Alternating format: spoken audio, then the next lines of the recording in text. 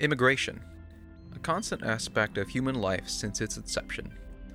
From the movement of ancient Near Eastern clans to what we might think of in the world of the modern nation-state, immigration has impacted countless lives throughout history, for better or for worse. The Bible does not shy away from this reality and is rife with stories and examples of people groups migrating. Whether they've been forced to move or voluntarily decide to leave their home, immigrants are often met with a mixed reception upon their arrival in a new land. How are Christians to respond to this age-old phenomenon? Does the Bible provide any clear endorsements one way or the other? Or is the issue more complex than what American bipartisan politics would lead us to believe? All that and more on this edition of Questions from the Pew.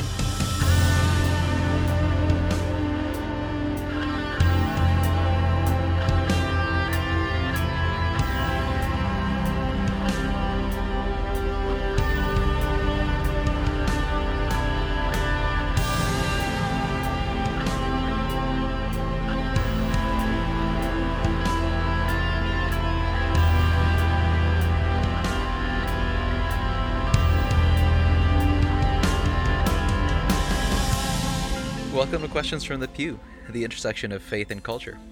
We're a forum for discussion on the issues that are ruminating in the minds of churchgoers, but that are often not raised from the pulpit. Here, no inquiry is off limits. Too long has the church shied away from grappling with tough questions and nuanced issues. No longer. We're your hosts. I'm Reichert Zalameta. I'm Lucas Manning. Hey, it's great to be back. Yep, back for another episode. Oh yeah, Man, we're more than halfway through the season. that's true. Yeah, we're coming in on a close here. I guess just a few more episodes. Crazy. than Yeah, that. and we're still in lockdown mode. I'm not sure when it'll end at this point. Almost a year now. Honestly, that's wild. Hey, I've saved on my commute, so That's true. It's a couple feeling good. $100 a month. Yeah, exactly. And time, the amount of time I was spending. Definitely sleeping in more now, so that's good. But I'm also staying up later That's fair. because I know that I can sleep in the next day. Right. So it's just a wash, really. Nice. Great. Well, yeah, today we are talking about, a pretty pertinent issue, the topic of immigration. Yeah. I mean, I think it's one that's been, I guess, raised recently in American politics, although it's been overshadowed by kind of this crazy 2020 that we've had, kind of taking a back seat, but still a, I guess, important issue nonetheless. Yeah. I think it's probably important at the onset of the episode to issue a disclaimer here, right? So the issue, like we said, it's complex, and we are certainly not experts on immigration policy. No. Nor are we policymakers in any sense of the word. I am not a lawyer, nor the son of a lawyer, as Amos would say. But we are students of the Bible and theology. And like we said in the intro, the Bible does have a lot to say about how we're to treat what it calls the outsider, or it envisions as the outsider. So yeah, I'm excited for the conversation. Yeah, for sure.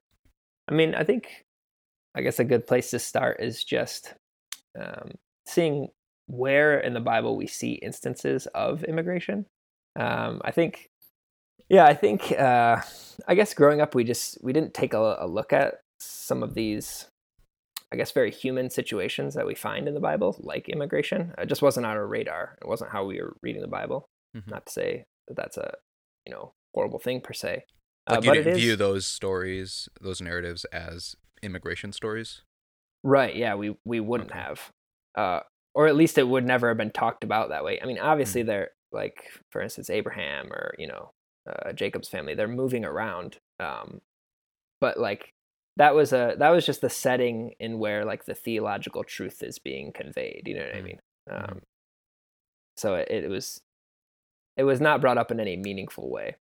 But the Bible doesn't shy away from these human experiences of immigration that happen all over the place. There's a lot of instances in the Old Testament, less so in the New Testament, but there's a lot in the Old Testament of people moving around, whether being pushed by force or pushed by famine or hunger, kind of kind of external forces, or whether it's, for instance, Abraham, Yahweh told him to go. You know what I mean? So there's voluntary examples as well.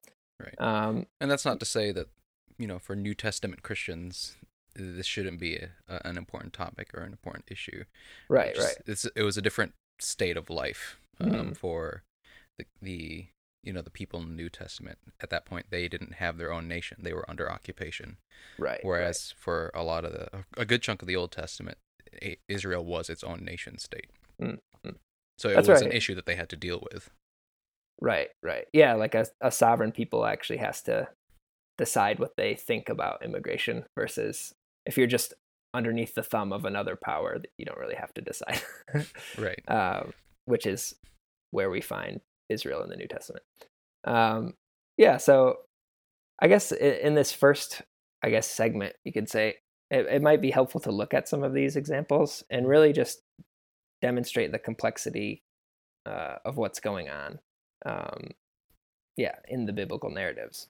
Once again, these examples don't necessarily say, they're not prescriptive, so they don't say what we should do, or they don't necessarily present the characters as moral or immoral related to immigration, but it's more just that these aspects are present and raise,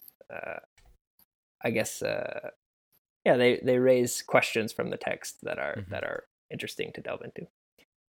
One of the most blatant we can just start with is just like Abraham. I mean, that's kind of the first instance. Right. That one's more voluntary.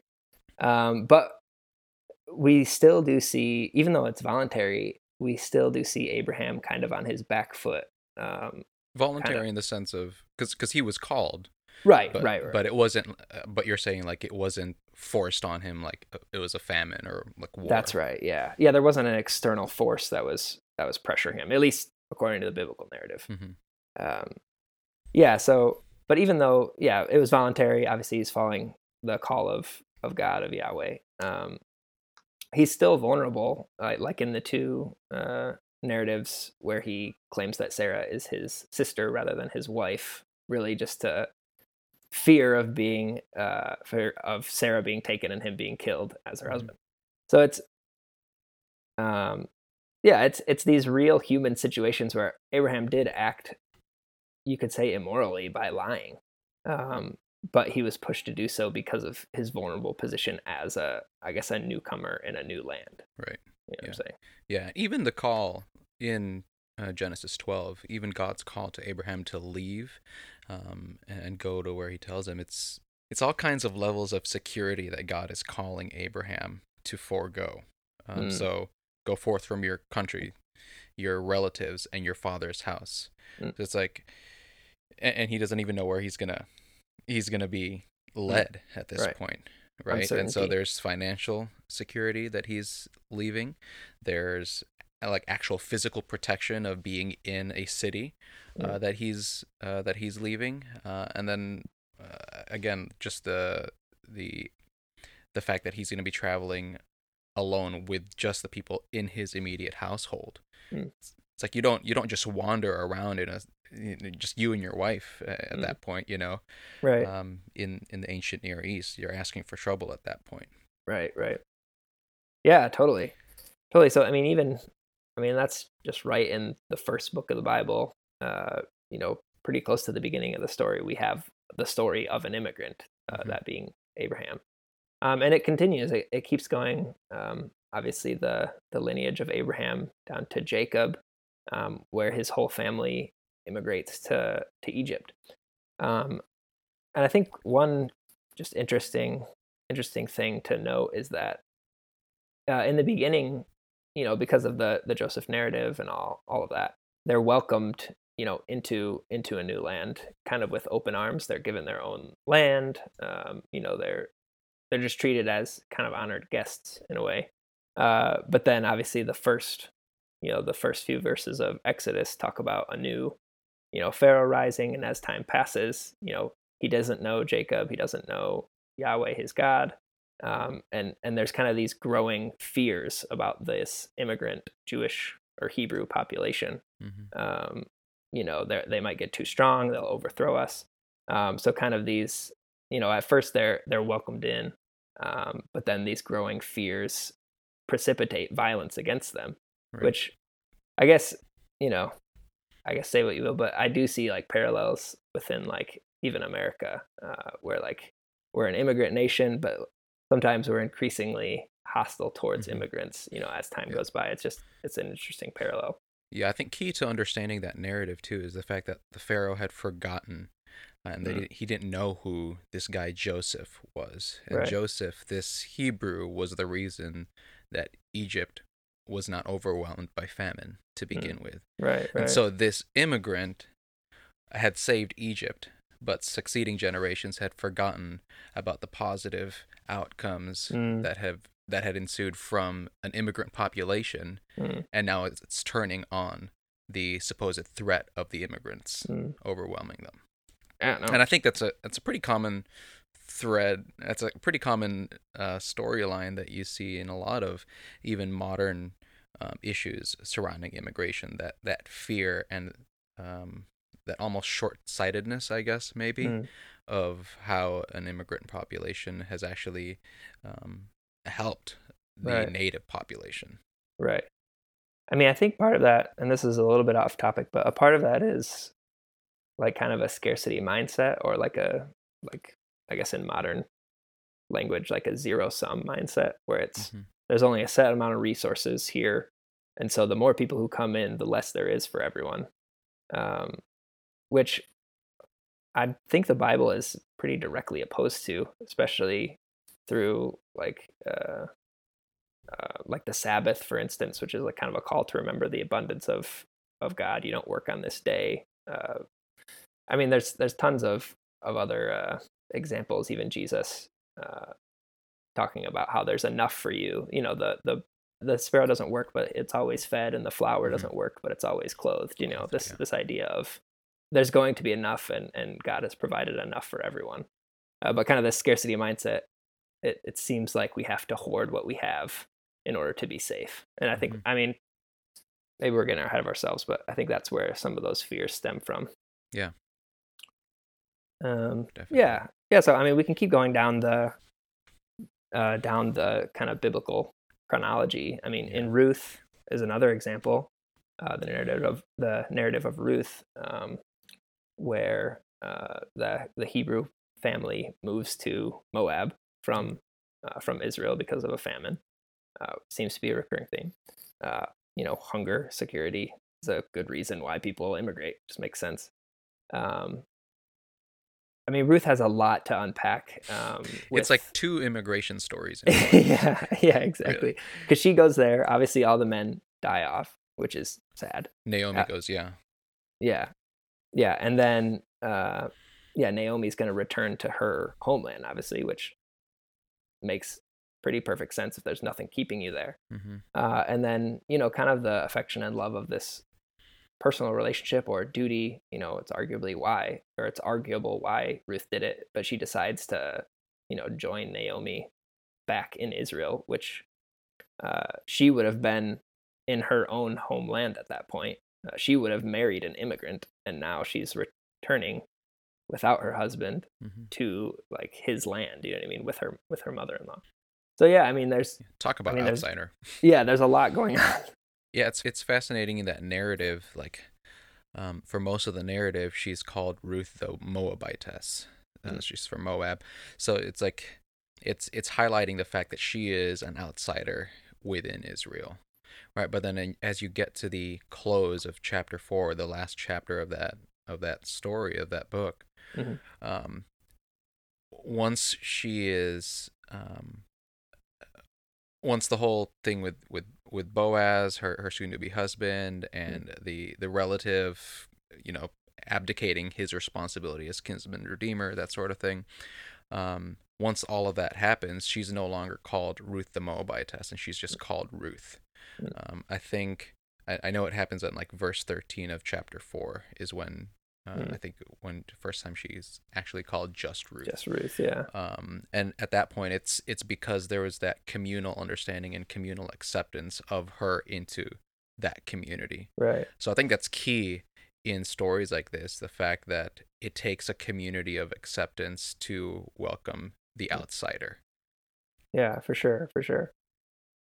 Oh, yeah, I mean, one thing we had talked about this a little earlier, but is like even when I hear that, uh, I guess like my modern sensibilities or whatever are ringing about like assimilation and that kind of thing. You know what I mean? Which I don't even know if we came to a conclusion on it, or maybe you can remind me if we did. But it is like, I guess like especially with Ruth being written from a, from the Israelite perspective, um, being welcomed into that community is kind of the, I guess like the ultimate, good thing that can happen to Ruth in her situation.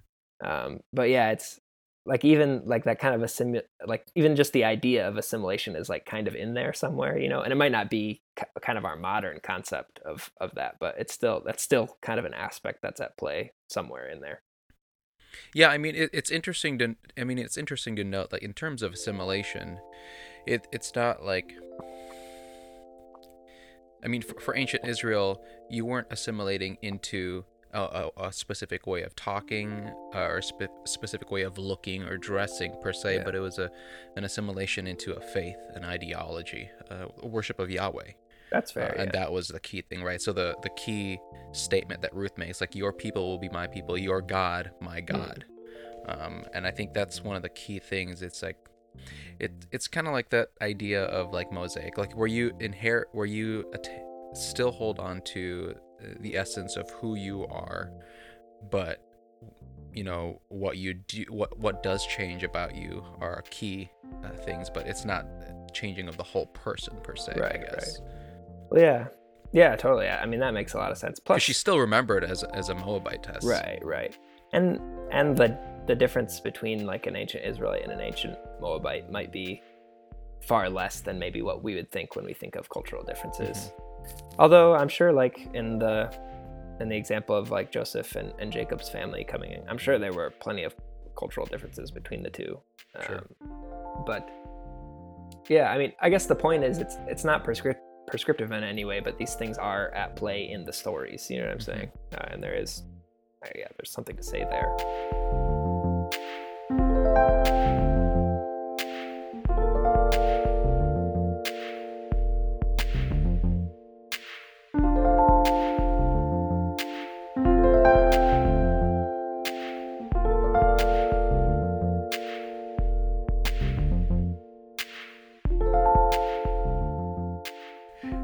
But then there are the Israelites coming back from exile. I think that's a pretty key reference or description of this idea. Yeah, I mean, one way I see that like reflected in like modern society is this idea of when a certain portion of a people group leaves and goes and lives somewhere else, there's kind of that tension between those who stay and those who have gone, of kind of who, for instance, with the exile when the Israelites returned back from Babylon, it's kind of like, who are the real Israelites, because inevitably when you go live in another land with a different culture, like you're going to change over time. Like that's the nature of culture, is it molds and shapes you. So then, and it's a survival mechanism too for immigrants.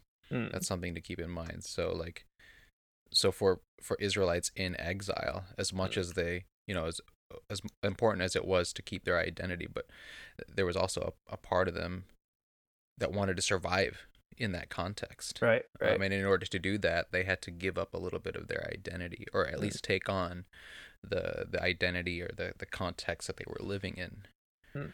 And so I think, you see that even today in immigrant communities. Like, I know, speaking for myself, in the Asian or the Filipino community that I'm specifically a part of, there is this almost hierarchy of, that group of Filipinos, they're a little bit more Americanized than us Filipinos, who hold on more dearly to our Filipino roots or heritage. Yeah.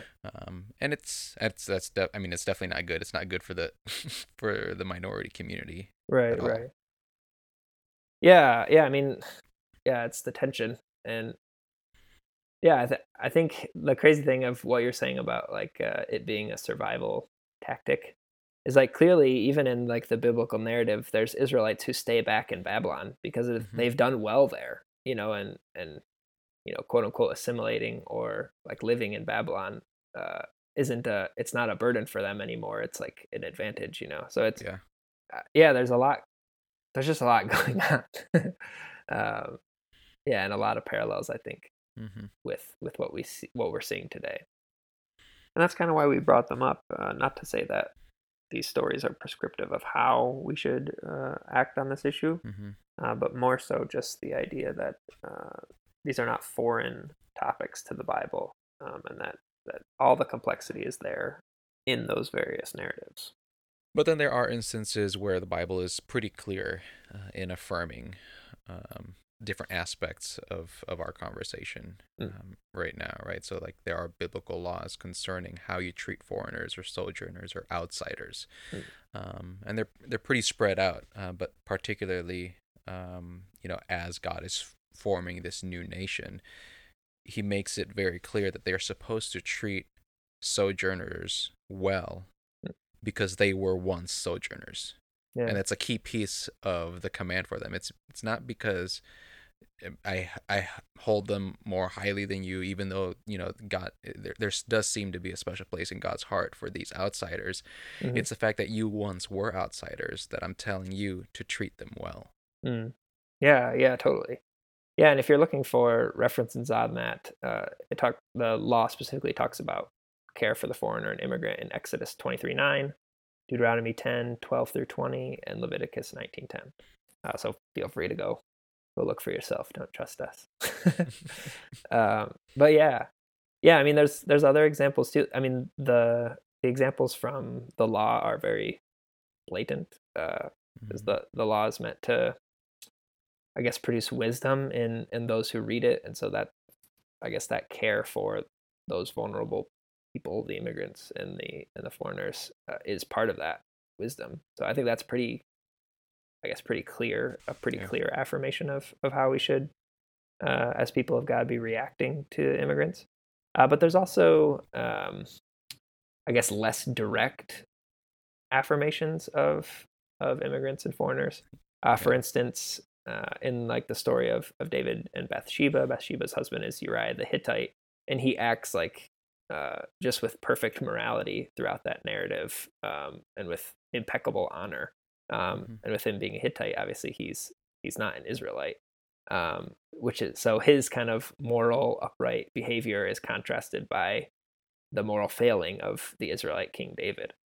So I think that like that's an example of it's not a direct command or right. But it's definitely an allusion, like a juxtaposition, right, between the two. Yeah, definitely. And I think the way it's written and the way the story is told, and even the way the prophet Nathan confronts David at the end, you're very clearly supposed to be on the side of Uriah the Hittite and see him as the moral exemplar in that narrative. Yeah, totally. And it happens kind of again in the story of Jonah, in the narrative of Jonah, where we see essentially Israel's stubbornness in unrepentance is highlighted through the narrative by Nineveh's, I guess, quickness to repent. Kind of, it's like, hey, even Ninevites can get on the right track of repentance here. So what is Israel doing, or Jonah as a kind of a stand-in for Israel in that book? What is Jonah doing? What is Israel doing? So once again, not a tacit, command to treat foreigners and immigrants a certain way, but definitely a presentation of them in a light that is sometimes even putting to shame kind of quote unquote God's chosen people. So right. I think those are kind of just important things to think or to keep in mind as well. Yeah, definitely. I think that last chapter in Jonah, chapter 4, when he talks about why he didn't want to go to Nineveh in the first place, is very telling. The reason why is because God's character. Like, he knew how merciful and how loving and how forgiving God is, and he didn't want that for the Ninevites. That's usually the common way that it's interpreted. I think it's the best way that we can interpret it, given the characterization of Jonah throughout those 4 chapters. Right. Yeah, I mean, and I think that says something too of, I guess, how we think of in modern times, just how we think of not even necessarily immigrants, but just foreigners and other nations, other groups of people. I guess we're always tempted, to view ourselves as the protagonist. But somebody else's story, you might be the antagonist. not to say that we're all terrible people, but just to say that it's good to have some perspective. And the Bible, I think, encourages viewing quote unquote the enemy as as human beings, as in the case of Uriah the Hittite, people capable of impeccable honor and nobility. Right. I've been reading Lord of the Rings, so apparently honor and nobility.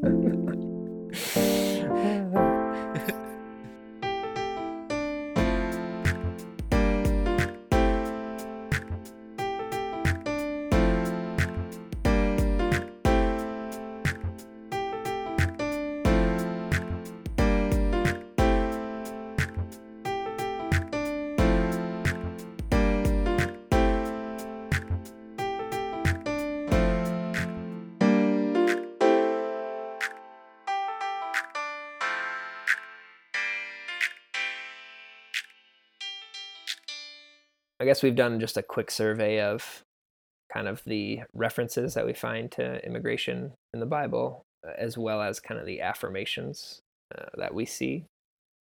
So we've kind of done a quick survey of the biblical data. So might as well move on here to, I guess, some more modern examples of this. And I guess maybe draw some common threads through both the biblical data and what we're seeing today. One interesting place to start is just with U.S. immigration policy. I mean, that's a kind of a phrase you hear thrown around a lot recently, is immigration reform, which can mean a lot of different things to a lot of different people depending on who's saying it. But one interesting thing to think about is how or who oversees immigration has changed throughout the years in America. So like pre-1940, for instance, immigration was a branch of the Department of Labor. They were the ones who handled that. But then in 1940, it switched to the Department of Justice, who was overseeing that up until the 9/11 attacks. And then after that, in 2003, the Department of Homeland Security, which was just created. I didn't realize they were just created after 9/11, but that department was just created after 9/11. And then immigration was then placed in that department. And so to me, it kind of shows a shift of attitude, a slow shift of attitude of how immigrants are viewed in the United States. Obviously, in like the 1920s and 10s and 20s, there's tons of immigration from Europe. I remember as I think like a second grader, we had Ellis Island Day at my school. And so you would pick like whatever your heritage was, you would like pick a made up name from that place. I think I was like, well, the annoying thing is I'm really Polish, but I went with my Irish side for whatever reason. So I was like Lucas O'Malley or something like that, and or O'Manning or something like that.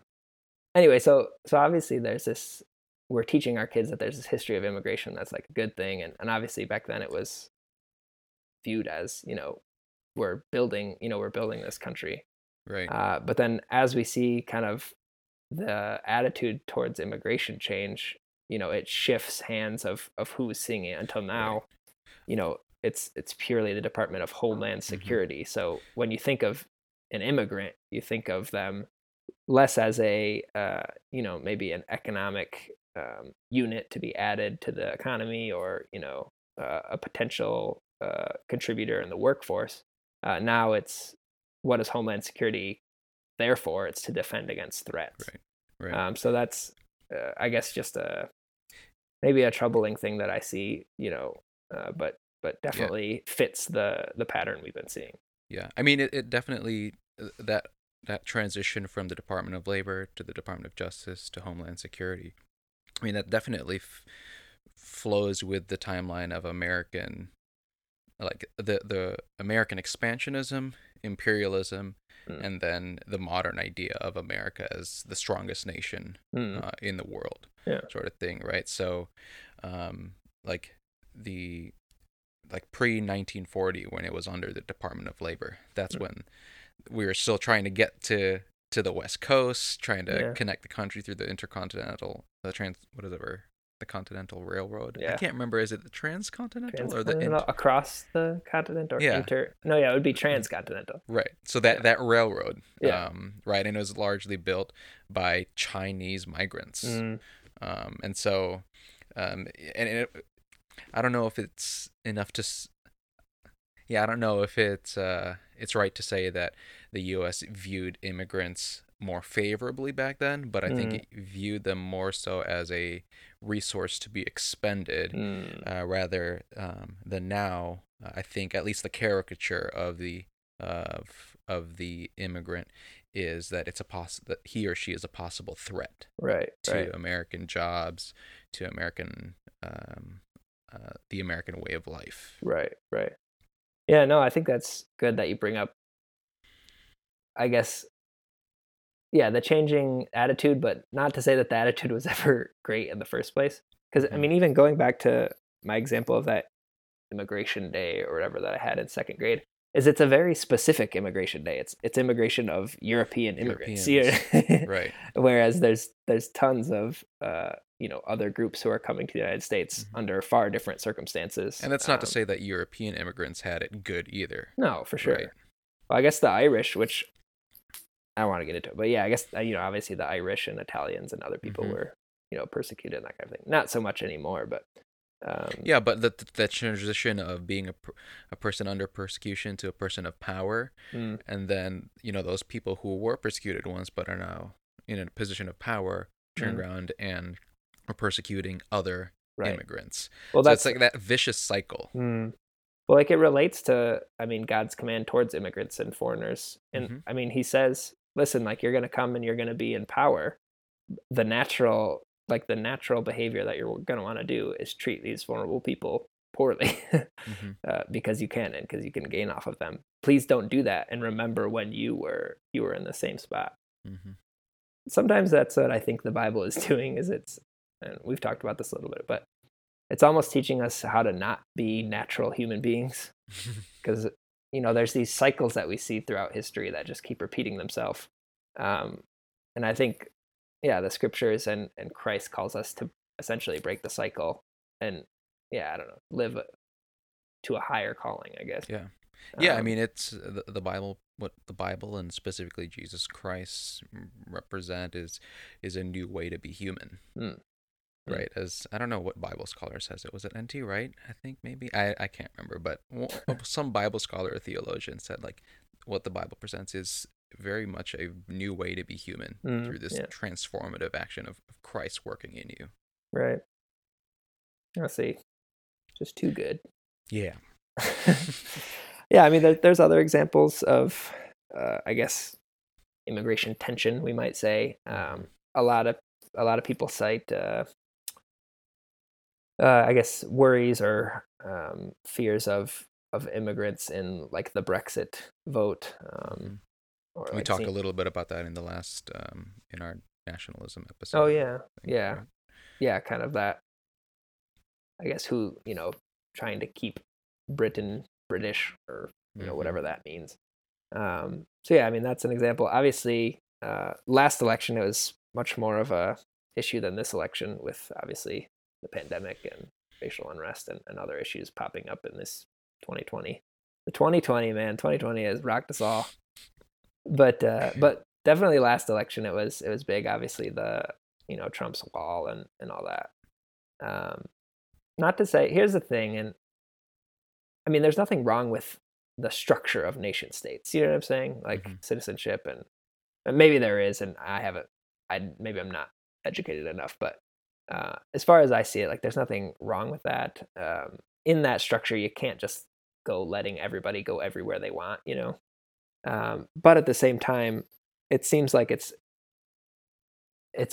less about like that wall, for instance, like Trump's wall, build the wall, is less about I guess setting up a system that's good for everyone. It seems like the ethos of it is let's keep our stuff safe. It's like a gated community. Let's keep our stuff safe, so let's build a physical barrier to it. So yeah, I don't. Maybe that's off, but that's what it seems like to me. Well, we've seen that even in American history. It wasn't a physical barrier, but like it was in legislation. It was enacted in legislation. So the Chinese Exclusion Act of 1882. Literally, there was a growing fear of these. Again, this is pre-1940, so this was, as you were saying earlier, still under the jurisdiction of the Department of Labor. Yeah. And the fear was that these Chinese immigrants were coming in waves and they were taking away American jobs because employers could hire them for much more cheap of a rate, and there were a lot of them coming in, so they could stand to hire a lot more at a lower pay rate. Yeah. And so this fear of losing jobs and also American identity basically led to the Chinese Exclusion Act, which was, from what I've read, was really just a way to try to appease the growing fears. So it basically suspended Chinese immigration for 10 years and declared Chinese immigrants ineligible for naturalization, so they couldn't become American citizens. Yeah. So for 10 years, that was the case. And then at the end of the 10 years, the Geary Act of 1892 reinforced that same thing and extended that act for another 10 years. And then it also required Chinese residents to carry like special documentation, basically certificates of residency from the IRS. And it's crazy to think, but that's within the very, very near past of American history. Yeah. And that was on the books. But that grew out of a fear of, again, that scarcity mindset of these outsiders are taking what is rightfully mine, and there's only a limited amount of resources, and I can't share with people who are like me, looking for a better life. Yeah. Yeah, I mean, it's wild. I mean, I think a good point that you made is that it is in the relatively near past, but sometimes I feel like multiple factors contribute to it, but our culture's I guess obsession with like what's coming up next and what's new and what's younger and what's all these, I guess, like the obsession of what is new, among other things, makes us forget how close relatively in history these things are to us. Right. And how slow and long sometimes, especially like societal change can be. You know what I mean? Like we're only a few generations removed from that. But yeah, I think that's a good point. One thing that is worth mentioning is just when it comes to this immigration conversation, there's I think a relatively large swath of people that would say, we have nothing against immigrations or immigrants, but we just want them to abide by the law and to come to this country lawfully, and not undocumented or that kind of thing. And I think that is fair to a certain extent.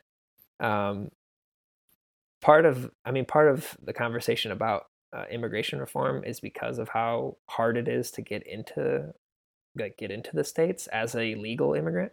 For instance, right now, I married my wife in May. It is now October. It's October now, and we're in the green card process. Basically, she has to give up her visa, which allows her to work for potentially 9 to 10 months. Hopefully, it's only 5 or 6, but potentially 9 to 10. So, which just no income for her, and this is she's marrying a U.S. citizen, so it's like she has 10 legs up against people trying to come here, who might not necessarily have someone here to sponsor them. Right. so she has to stop working. Luckily, we're in a position where I can support us both on my income. But the fact is, like, a lot of people, they're just not in that situation. Yeah. You know what I'm saying? And Yeah. there is no way that they can get in here unless they have tons of money or Right. a real stable situation. Right. And the thing is, usually those people with stable situations need the immigration less than those people who would Mm-hmm. who would actually, if we're going to use the word need, they would need that a lot more. The whole impetus for moving to a new country and picking up a different way of life was because your old way of life was just not working for you. Right, exactly. And so for those people who say do it the right way, I think again, this isn't a comment on what specific policies need to change, but the right way, the quote unquote right way, needs to be made more accessible. Right. Right? Because, like, for me, for example, my family, we did it the quote unquote right way. I came to America when I was in preschool. I didn't become a naturalized U.S. citizen until I was a junior in high school.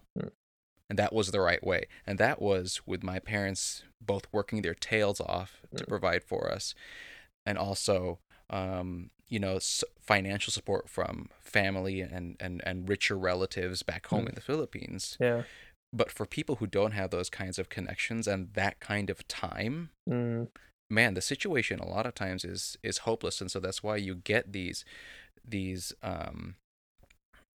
of undocumented immigrants. And yeah, is that an issue? Fine. Yes, it is. Of course it is. But saying do it the right way is not helping the situation. Right. Because the right way that is set up right now clearly is not working for the benefit of all who want to come here rightfully and for the right reasons. Yeah, it's just not even an option for some. Like, they're just literally unable to do so. Yeah, I mean, that's where we live in an interesting time where the government, it isn't static, or not static, but is I guess it's up to us to change the government. So, like, for instance, in both contexts of, or at least in the context of the New Testament, they're under the thumb of the Roman power. So they have zero ability to change. I don't even know if they would have called it policy back then, but just the way things are done, they have no say. And even still, Jesus, Paul, they challenge the powers of their day. Paul's being thrown in prison. So I think this idea that obeying the law is number one on the to-do list as a Christian, I think it's important. We need laws in countries to maintain any semblance of society and order. But it's not to say that those things shouldn't be challenged, especially when they're working against the welfare of actual people. Right. So yeah, I think, and once again, I'm no immigration policy expert by any stretch, but I think where we can do better is maybe in our attitudes, even as Christians, towards towards immigration and immigration and immigration policy. Yeah, definitely. Well, as we draw our conversation here to a close, then, what would you say are, I guess, a few common threads maybe that you'd point out from this conversation? Yeah. I mean, we've talked about these things a little bit kind of throughout the conversation, but both in kind of our survey of the biblical data, as well as the modern examples we've just talked about. Immigrants are often the most vulnerable people in a society. They have the least connections. They've been there for the shortest amount of time. They have small safety nets, if any, in a new land. If things go wrong. So that's just a fact. That's the Bible speaks to it, but it's a sociological fact, maybe even more than anything. Another, I guess, thread that we see both in biblical data and in modern times is that immigrants are met with a mixed reception, so they can often be thought of as threats to not just the safety, though that can be something that is in the minds of the inhabitants, but it also kind of resource consumption. That's kind of the more what you hear. Although you do, even from the higher offices of this government, you do hear about threats to safety. Safety and resource consumption are two things that are continually associated with immigrants when they come. And I mean, unfairly so, at least if data is to be trusted. They say like undocumented immigrants and legal documented immigrants are among the lowest rates of crime or violent crime, that kind of thing. Why would you want to jeopardize your new life by throwing it away on crime? Right. Yeah, exactly. On a lot of levels, the fears that some people have are irrational. If you just take a minute to stop and think about the impetus to moving to a new land and creating a new life. Yeah. And so I think, I mean, we hinted at it earlier, but I think the affirmations of the Bible encourage us to not view these immigrants, these foreigners, as threats, but as people, as human beings, and even as assets from a mindset of I guess abundance. If there's enough to go around, then only richness can be only a richness in diversity and just a diversity of experience can be the outcome of having immigrants join a community. Yeah. Well, I think that's a good place to end. Thank you for listening. I think it's been I've had a good time thinking and talking through these issues. It's one that's important for us to think through. Yeah, if you'd like to support us financially, you can always visit our Patreon page. It's just www.patreon.com/questionsfromthepew. We always appreciate any support, financial support that you can give. If you can't support us financially, you can always give us a rating on iTunes or whatever platform you're listening on. That really just helps others find our podcast, and we'd appreciate it. Also, please comment and ask questions. Leave us a short voice message or a text message at 312-725-2995. This has been Questions from the Pew, a podcast in the World Outspoken Network.